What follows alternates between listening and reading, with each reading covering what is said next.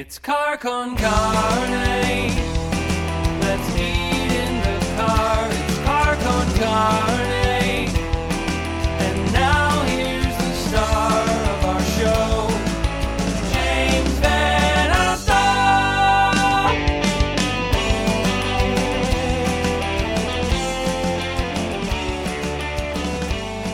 And it is car con carne on a Sunday afternoon.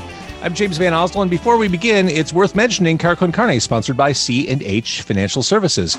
As business owners continue to figure out and wind their way in and around the ramifications of the coronavirus, C&H is here to help. They offer a variety of products ranging from traditional merchant accounts to a zero-cost payment processing solution, which eliminates the expense associated with accepting Visa, MasterCard, Discover, and American Express as a form of customer payment.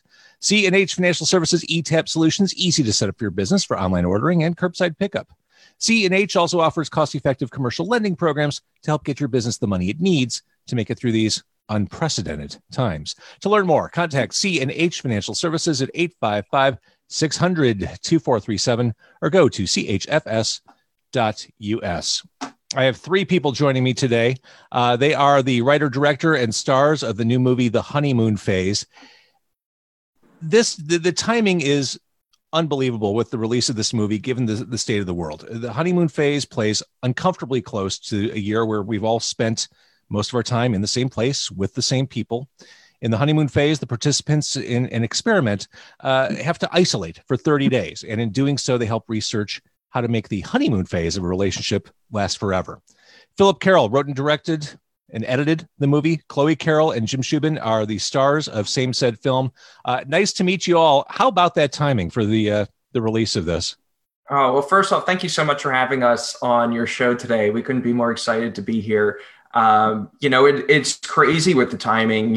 When we wrote the film in 2017 is when that's when it initially was conceived. It's weird thinking about how time works right now with the pandemic. Seriously. But yeah, 2017 is when we wrote the film. So we had no idea that we would be all kind of self-isolating at this time, the way that Tom and Eve are in the film. And I feel like we're all pros at this point, compared to Tom and Eve. They couldn't even make 30 days. And here we are. I don't know what month it is, but yeah, it's crazy timing. Time does flow completely different these days. Yeah. It's Sunday, as I understand it. As we're doing this. The way that Eve's pregnancy works in the film, I feel like that's how my life is right now, where I'm like, have 9 months passed, or is this actually just tomorrow? I don't know where we are in the timeline. And here's what I love. You're all fantastic. This is an independent film. You're fantastic at promoting it. You're wearing, for people who are just listening, you're wearing your honeymoon phase t-shirts, and Philip and Chloe are using the Zoom background with the poster of the honeymoon phase. And depending on how you twist and turn, the poster swallows you up. So it has kind of a horror feel. Like the image kind of steals you off the screen. And Jim's doing this death stare behind us too. So he's with us in every frame. Perfect. So I guess, yes, it's horror. Maybe it's sci-fi. Yes, it is sci-fi. But I really think of this as a psychological thriller first and foremost. Fair to say? Yes. Yeah, that was when we conceived the film. Chloe is a big horror fan. I love thrillers, sci-fi, drama. So we thought a psychological thriller would kind of be the perfect marriage of both of our interests for our first feature. Nailed it. And my takeaway is that relationships are scary enough as it is without bringing in a shadowy research organization to monitor your every move. Yes. That's too much. That's the breaking point. Every relationship's breaking point is when you enter a psychological experiment. Going back to the notion of isolation and timing, the feeling of confinement and being trapped. I was just saying to a friend the other day, I'm getting stir crazy. I'm in the same place. I'm in this home office 12 hours a day. The feeling of confinement, it's literal, it's metaphorical in this movie. As Eve continues to question just what in the hell is going on with Tom, there's nowhere for her to go. There's nowhere for her to talk to. There really is that sense of claustrophobia. How much of that how much did you turn the screws to make that come across? Yeah, we that was like the main priority, I guess, in the film, was kind of driving that feeling of isolation in the house. Once we have that one drone shot zooming in on the house to establish the location. We never go outside the house again. And that was very intentional. One of our producers was like, Phil, just shoot a couple exteriors just so you have them in case you need them in the editing room. And we did, just to have them as a backup. But from the outset, I knew I never wanted to leave that house. I wanted to stay inside with Tom and Eve. And, that also goes to the metaphor. One of the metaphors of the film is we really wanted it to show, when you're in a relationship, you don't know what's going on in somebody else's relationship. People always try and give advice and stuff based on what they see, but nobody knows what goes on in your own bedroom. And that was something that we wanted to show in the honeymoon phase is, it's just Tom and Eve. We don't see other couples other than one specific incident. And the other couples don't see in on them. So, this is a experiment showing, one relationship, what happens, over the course of a month. And the experiment's set up early. One thing that makes me crazy about big budget superhero movies, they always have to lead with the origin, and the origin sucks out the first hour of the story instead of just going right to it. I feel like you set up the organization early on and just you move forward. I like that. I like just let's just get to it. Yeah, we shot additional material for the first act. That's on our DVD and on our iTunes extras. If any ever wants to see them as deleted scenes. But when we were editing the film, we really felt that the fun of the movie was in the house. When you put them in this, boiling pot, and you wait to see, what happens as pressure's put on them as a couple. So we wanted to get to that as quickly as possible so that, you could have the fun of the movie. With it being an indie film too, we're well aware that when people watch your film on Netflix or Amazon Prime, they give you like 5 minutes and then they turn it off and move on to the next one. Everybody's attention spans are really, really short today. So we wanted to get to the good stuff quick too, because of that reason. You don't have a lot of time to win people over today. See, I don't even know if that's true. At least it's not with me. I spend forever landing on the movie I'm going to watch.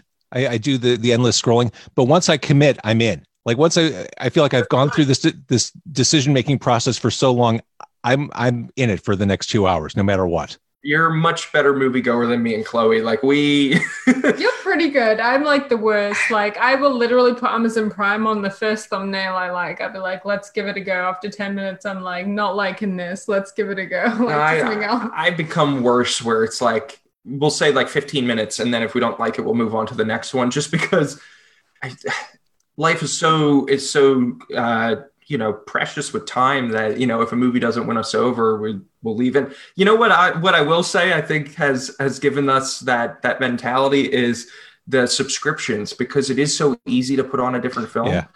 The first time I think we've ever walked out of a movie in a theater was when we got that AMC, A-list pass, because Same. It's like, now I don't feel bad about it. We'll go see a movie, randomly and just try it out. And then if in a half hour, if we don't like it, we'll just leave. So, I'll go watch another one. we'll just put the pass on. Yeah. I did the same thing with my AMC A-list. Fantasy Island, sorry, I gave you a shot. You were good for the first 45. Sorry. So I think these subscriptions have conditioned us to not feel bad about, leaving. Exactly. So I mentioned the organization, the shadowy organization, the Millennium Project. Before I talk specifically about Jim and Chloe's roles, let's talk a little bit about the director, Francois. What a get. This dude just is a fantastic presence in the movie. Yeah, Francois, I came across him like a lot of people on Lost, where I was a huge Lost fan when I was on TV. And, when I was writing the script, I always try to keep faces in mind, when I'm writing, and Francois was always the director for me. So when it came time to cast the movie, I reached out on a whim, and he said he'd love to read the script and was flattered to hear from me. And, from then on, he was the role of the director. So we were really lucky to have him. And for people that don't know, funny Easter egg, this is how Jim, you tell him, how did you know Francois? Oh, from Teenage Mutant Ninja Turtles. Yeah. Who is he in Ninja Turtles? Oh, he's Shredder. Yeah. So he is only Shredder. Actually, I saw Lost, and I saw him as the director, and I went, no, that's Shredder. That doesn't make sense. Chloe and I went to a Five Below before the pandemic, and we found this Shredder cheese grater. It was a cheese shredder. That's so meta. Was it GameStop? It was GameStop. So we bought this cheese shredder that was basically Francois's face, and we sent it to him after we made the movie. We thought it was so funny. That's fantastic. So both Jim and Chloe have, I think, especially meaty roles. I think you absolutely make this movie. I mean, both of your performances are fantastic. What I love rewatching this movie and seeing how Jim moves Tom forward, like knowing where this movie ends up, just watching how it all plays out. And then toward the end, we really get to see a few dimensions of Jim's character for sure. How fun was this for you, Jim?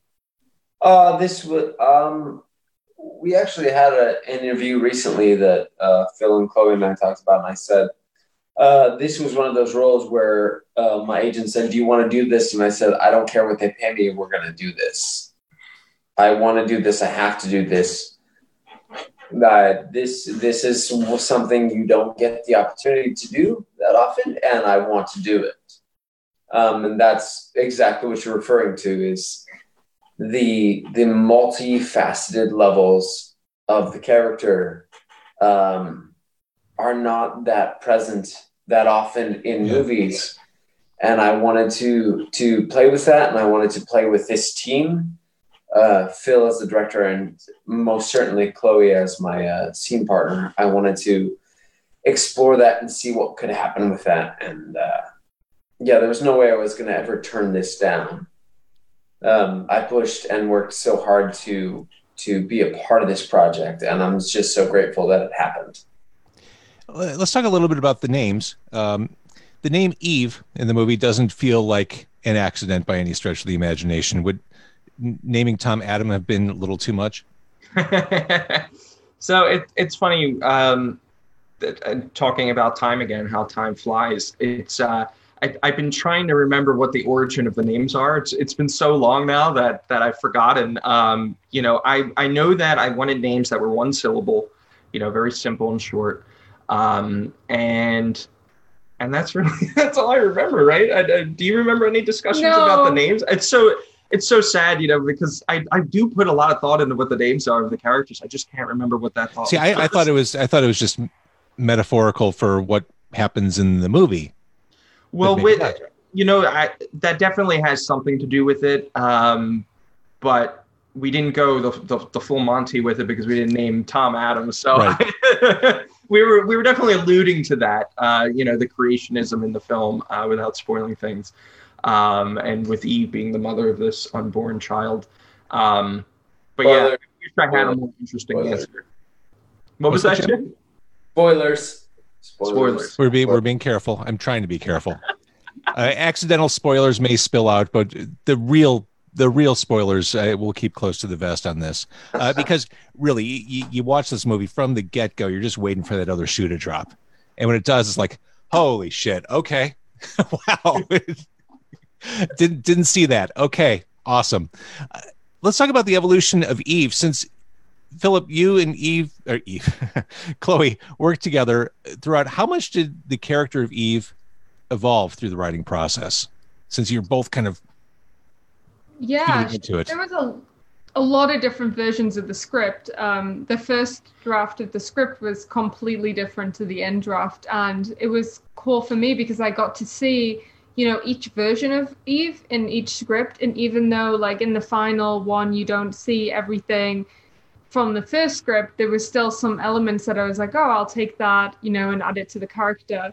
So, that was just really awesome for me. And normally, like when you do a film, like you get cast a few weeks before, then you're like, all right, create this character. But I had so long to create this character and really think about what I wanted. And then I live with the director, so I'm like, what do you, and then we just had so much time to like discuss it and really talk about it. So it was ideal. I can see why so many actors are married to directors. And why what's that one the trailer we watched last night? Mila. Oh, it was a teaser for Monster Hunter. Yeah, he always has his wife in his films, and then Rob Zombie. And have you seen the memes where it's like, oh, we would like to direct, and he's like, I'll direct, but my wife has to be in it. I want to start seeing. I want to start seeing movies directed by women that have the husbands in it. Yeah. I think that's going to be fun. We need to see. Me too. I think that would be great. There's some very adult content in here. I've got to think there's the fact that you two are a couple made it easier for Chloe to do some of these performances, some of these scenes. There's got to be some trust there. I think it made it easier and harder. It made it easier with the trust between us. It made it harder because people outside of our relationship definitely had more opinions about it. Because, they're like, oh, you're a married couple and you guys are, basically having, my wife with another man in a movie and I wrote it and like, what's going on with the psychology of that? So there was a lot of outside opinion. What's up with that, Jerry Falwell Jr.? It's all story motivated. And what I'll say is, when I write, it always comes from a place of, the character and what needs to, or what would the character do. And with our story being a relationship story, of course, sex is going to be in it. I mean, they're young and in love. If they're not having sex, then I mean, yes, there are people that there are couples, of course, that don't have sex, but the vast majority of young couples, I'm going to place a bet and say that I'm sure some love scenes happen in their lives. So, the honeymoon phase, of course, was going to show that stuff. And it's all story motivated. There's not one scene with explicit content in my mind that doesn't drive the story forward. Absolutely.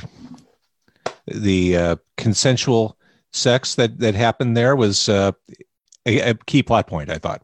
Yes. Yeah. So we were lucky enough to have a really strong relationship going into this where there was the trust there for that stuff. And, I think people outside the entertainment industry may look at things differently, but for us, it's work. It's not, it's not like somebody's cheating on somebody, they're acting and there is no actual sex. It's like stupid on set. It's not like you're actually having sex. You're pretending to have sex and it's ridiculous. You're miming basically. You're like, can you just shake me a bit while I'm on my close up? Like it's stupid. It's very awkward. It's really Can you grab her hair, but can you move your elbow down? You're like, I can't get to her hair. And you're like, no, but just do it. It's okay.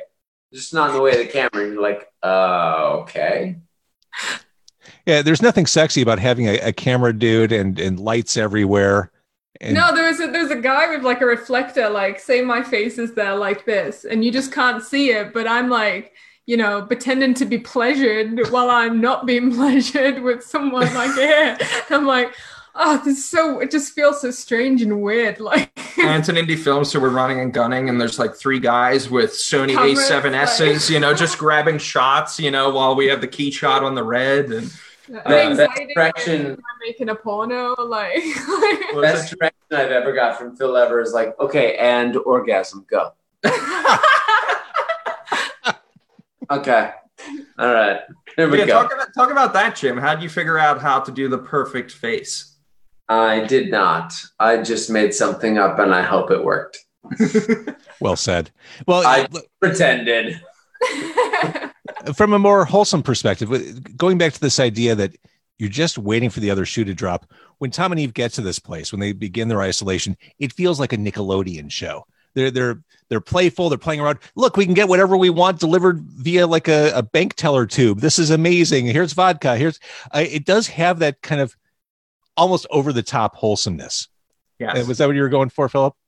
Yeah. What we talked about was we wanted it to feel like Disney World. Like the Millennium Project is like Epcot, and everything's a little bit larger than life. The music is very, positive, and the future will be perfect. And then when they first get to the house, it's also like that. They're being in a relationship, a lot of times when you are behind closed doors, I think that you kind of revert to being a little kid in a way. And at least from people that I've talked to, And we wanted to show that with Tom and Eve, where, you know, they are kind of reverting a little bit to being kids. They're having fun. They're exploring. And we wanted that kind of a little bit over the top vibe with it. So I'm glad that came across for you. Going back to the more mature content, there's a scene in there which we're going to ping pong back and forth. Yeah. About this. I'm not going to be able to maintain any audience with this. I'm just going to go from wholesome to adults. There's a scene we'll just call the curling iron scene. Yes. I love horror films. I love thrillers. I feel like I can watch and withstand anything. This particular scene was definitely one of those watch between my fingers kind of moments. Kind of like, oh, is it? God, is she? Oh boy, that was an intense scene. That's of all the things I take away from this movie, that's one of the ones that stuck with me for ill or well. That left a mark. I'm glad that it did. You know, with the story being so dark at points, you know, the curling iron scene was kind of like the climax, I guess, of Eve's transformation and her, you know, it's a dark moment, but it is a moment of heroism for her, where this whole time Tom has been trying to control her in every facet. You know, he's obsessed with her. He wants control of her body, how she dresses, when they, you know, make love. He wants control of everything. And the curling iron represents, you know, her taking back control of her body from him, albeit in a very dark manner and difficult to watch manner. But she's like, you know, I mean, maybe you can talk about what she's thinking. When I played the role, I was just more like, at this point, she's, you know, a little bit mentally unstable because of everything that's happened, and she's not really thinking, and she just is looking for a way to kind of punish Tom as well. Because he really wants that, you know, so she's like, well, this is the only thing I can take from you, and unfortunately it's by hurting herself. And she's not really thinking in that moment. That's how I played it. And she's just like, all right, I'm just gonna do this right now. Like, just a messed up scene. Jim and Chloe, I've said this before, you really do make this movie. What was it like working together? I mean, because you seem like such a natural fit on screen. Thank you. I'll take this one. So what was really cool is before we shot, we'd worked on a shot together. It was only like a tiny little micro shot. And then before we did the actual film, we had a lot of time to rehearse, which was awesome. So we got like used to each other. And we also hung out a lot. So we would like play video games together, like me, Phil, Jim. Each rehearsal started with an N64 game. Yeah, like just awesome. Just so we were like friends, because that just makes everything so much easier. Like if you turn up to set and you're playing a romantic partner with someone you've never met, yes, like you're an actor and you're supposed to be able to just do it, but it just helps to just like know them a little bit, especially if you're taking your clothes off with them. And we just really had that time to play like Mario Kart and Pokemon and all the weird stuff we do. Yeah, they were like team bonding exercises. Yeah, I totally get it. Yeah, it's so important for the three of us to be on the same page and to trust each other because of the dark places that we go. And sometimes, you know, you just got to play around a Mario Kart to get there. And that's what did it. See, I was always a Zelda guy. I suck at Mario Kart. I used to love the Zelda games. Oh, me too. Chloe kicks my butt routinely. Yeah. It was helpful for me to win all the time at Mario Kart, so that when he wins all the time as the character, it balances. Philip, what impresses me so much, this is first time directorial project. The vision of this movie is so well articulated from start to finish. What went right and what went wrong? Like, what did you learn from this, both positive and negative, from this experience? Good question. So what I learned from it, and this is like a humble learn. I just say this for any filmmakers watching that haven't done a first feature yet, is the thing that I learned from it was that I had what it took to make a feature. Because before you do it, there's just so much anxiety about like, oh, am I ready? You know, is this stupid? You know, is anybody going to care? Does the story make sense? You know, yeah, just every worry in the book. So coming out of it, I think that was the biggest thing that I learned, that I have to remind myself of. You know, every project you kind of forget the things that you accomplish. But I learned that I had what it took to make a movie. It's not a perfect movie, but I think that there's a good story there at its core. And I hope that it leaves people, moved at the end. But that was the biggest thing that I learned. Biggest mistake. So something had to go wrong at least. Oh, for sure. Yeah. I think it's weird because it's not production related. I think that the thing that I learned is how to properly navigate the film festival circuit. It's a lot more political, and I'm trying to like watch myself with how I say this, but like it's a game, and you have to learn how to play the game more. There's so many films that are produced each year, and they only have so many slots, and a few of the slots go to the same circle every year. It's always friends of people that know people and stuff, and we have to get better, I think, at playing that game. So that was kind of the biggest thing that I learned. The film festival process was very disheartening, I think, for a long period of time, because we finished the film October of 2018 and our premiere was November of 2019. Not because we wanted to wait that long, but because we didn't know what we were doing with the film festivals. So if I were to do this again, I would do a little bit more research into maybe how to play that game better. I guess this doesn't surprise me. I interview a lot of musicians and have over the years. And I think there's a disconnect between the creative side of your brain and that marketing sales side. And yes, I think not that it's impossible, but it's annoying when you're a creative putting stuff out in the universe, having to kind of become that person and hustle your stuff. It feels awkward for a lot of people. And I know exactly what you're talking about, the games and the politics and all that. We see it in every creative industry. So I can imagine. Yeah, I think before you make a film, you have this expectation that, the Oscars and all these competitions and stuff, it's all about, the not best. Not the Oscars. No, I mean, so much of, no, not with our film, but I just mean in general, people think that it's merit-based, and so much of it is based off of who's friends with who and the relationships that you develop in your chosen industry. And I think that's important for people to realize so that they don't take things to heart necessarily. I mean, it goes that way with the reviews too. Like from people that we talk to that have made their movies, as soon as your movie goes live, the trolls just attack it on IMDb. Yeah. And yes, some of those reviews are true and valid, but people will give zeros to things just because it's funny and they write a snarky little thing. And it goes that way with everything. I mean, with the festivals, if the person who is the gatekeeper is watching your movie, but has a different taste than what your movie is, of course, they're not going to pass it up the line. And there's nothing wrong with that. But I think it would have been helpful to know that going into it so that we could be a little bit more strategic and targeted with the film.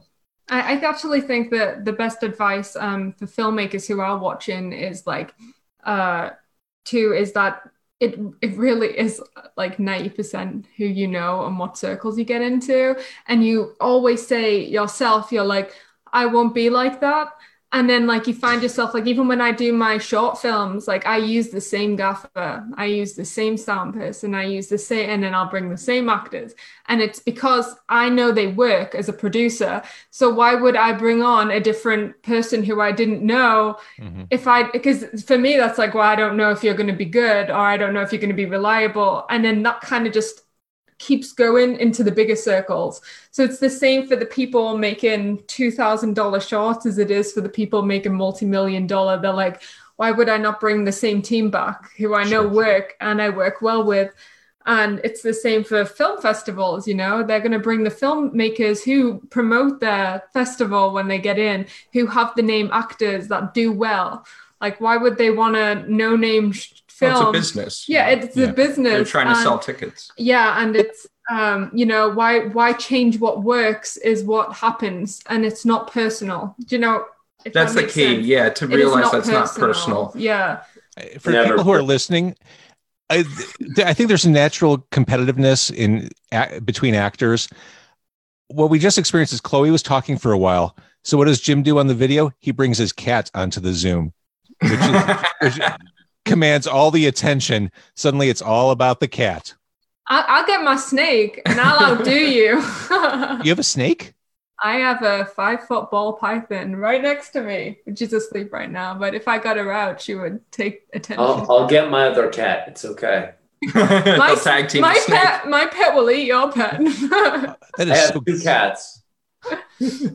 that is so goth. That is so awesome. Yeah, that's really gross, Chloe. That on the lap. It's gross. But it's funny, Philip, you were talking about the timing of this release isn't what you had expected. 2018, 2019, here we are in fall of 2020. I think taking a glass half full look at things, we're in a period where so many of us are at home, obviously. I think it actually works in your favor. I think you have more people's attention. Yeah, I think we were really fortunate with all that. And with the timing of the film, we wouldn't have that additional meaning that's now applied onto the film wouldn't be there if it did release a year prior. So it did all work out in the end. I think that it would have been, with the hindsight that I have now, I think there just would have been a lot less personal depression about not getting into festivals if I had known what goes into the selection process going into all of this. A lot of festivals don't give out judges' feedback, and I understand why, because they don't want to get anybody in trouble. But South by Southwest did, which was really helpful. And all their judges loved the film, and they gave us all these the notes. And then one judge, was like, "Oh, it's a bad softcore porn movie." So our film also had that going against it, where if you have an objection to the sexual content in the movie, you're not going to put it in your festival. So there were some roadblocks too with our movie's content. But what a horribly reductive way to describe your movie. Oh. My God. All right. Well, let's look forward here. We're in this weird pandemic time, but you are 3 creatives on this call. Starting with Jim, what's next for you? The acting business isn't doing great right now. I've had a couple auditions, but at the moment I'm narrating a couple audiobooks. Cool. I just did a song for the Kurt Weill Foundation, www.kwf.org. It'll be released on October 14th of all their new songs that they're doing, and I'll be one of the featured artists. But yeah, it's at the moment it's voiceover and trying to kind of figure out where the business is going, because the business is drastically different than it used to be, and we're waiting to see what happens. But we're okay. And for now, I mean, your performance is fantastic, and I highly recommend this movie, The Honeymoon Phase. Chloe, how about you? Do you have anything in the works? So I wrote my first feature with my writing partner, and I am hoping that I can make that as soon as COVID's done. I just have to, package it together and try and get the funding. But I'm really excited about that. This is like my next passion project, and Phil's doing his feature. He's trying to get that off the ground. So we're both trying to get more features off the ground just so we can stress ourselves out all over again. So the lockdown period was a creatively fertile one for you. Yeah. I mean, I don't know, when I always have a lot of ideas, but always struggle to actually sit down and write them. I normally do shorts for my channel, but I never do features. And I really wanted to do this feature. And it was only because of the coronavirus that I was like, you have no excuse not to get this wrote. And I, wrote and then went back and forth with my writing partner. In the end, we had a feature film, and I was like, oh my gosh, I just needed my inspiration was that I have nothing else to do. Yeah. So now, and Phil did the same. Did you start writing before the virus or not? I wrote a first draft last year, but the lockdown allowed me to have the time to really dive in and pull it apart and rewrite and prep everything. So, and we kind of made it a competition too, where we were, motivating each other to get our scripts done, which was really good. Write parts for me. Oh yeah. Can you book him in your next film? He's awesome. I would like to. I mean, The Honeymoon Phase was an audition basically for the next project. So. I just want to be random guy number 5. I'll be in the background. Random guy number 5. Hey, that's Tom. In both their movies. That's weird. I do. just to kind of puff Jim up just one more time, because I feel bad about what he just said about the industry. He plays charming and malevolent equally well. Okay. So I definitely cast him in the next one. All right. So in summary, the honeymoon phase, it's streamable everywhere. Yes. I mean, wherever one gets movies. We're on all the VOD platforms. I would, if I were to choose one, I would watch the iTunes and Apple TV version, because that's the exclusive home to the HD iTunes extras. So you get an alternate ending where you see who the hell Tom is talking to in the White Room. You get I want to see that. Deleted scenes, making of, bloopers, VFX breakdowns. There's about an hour of extra material there. And there's 8 deleted sex scenes. No, there. Chloe would not let me put any of the deleted. There was one. There was one, and I was like, I'm putting it on. I was like, don't you dare put that on the deleted scenes. Joan and I watched that the other day, and we were waiting for it, and you cut it right before it happened. I went, "Aw." Oh, we spent so much time filming that scene. Jim, tune into Pornhub in a couple weeks. It might leak on there. We'll see. Don't you dare. It's already there. It's okay. We gotta get that ad revenue. So Apple's the go-to, but it is available on all VOD platforms. Yeah, Amazon Prime, all the major ones, and I think it's on demand also. But also on the 29th of September, our DVD just came out. Nice. So this also has all the behind the scenes that is on the iTunes version. So if you like hard media, you can get the DVD. That's available where? Target, Walmart. Target, Walmart, Best Buy, Barnes and Noble, and Amazon. Fantastic. Absolutely. You know, I see a lot of people on social media. You know, this is the month. We're in October as we're doing this. This is when everyone watches scary movies. But I see a lot of people doing 31 horror days or 31 horror movies in 31 days. Like people are doing one horror movie a day.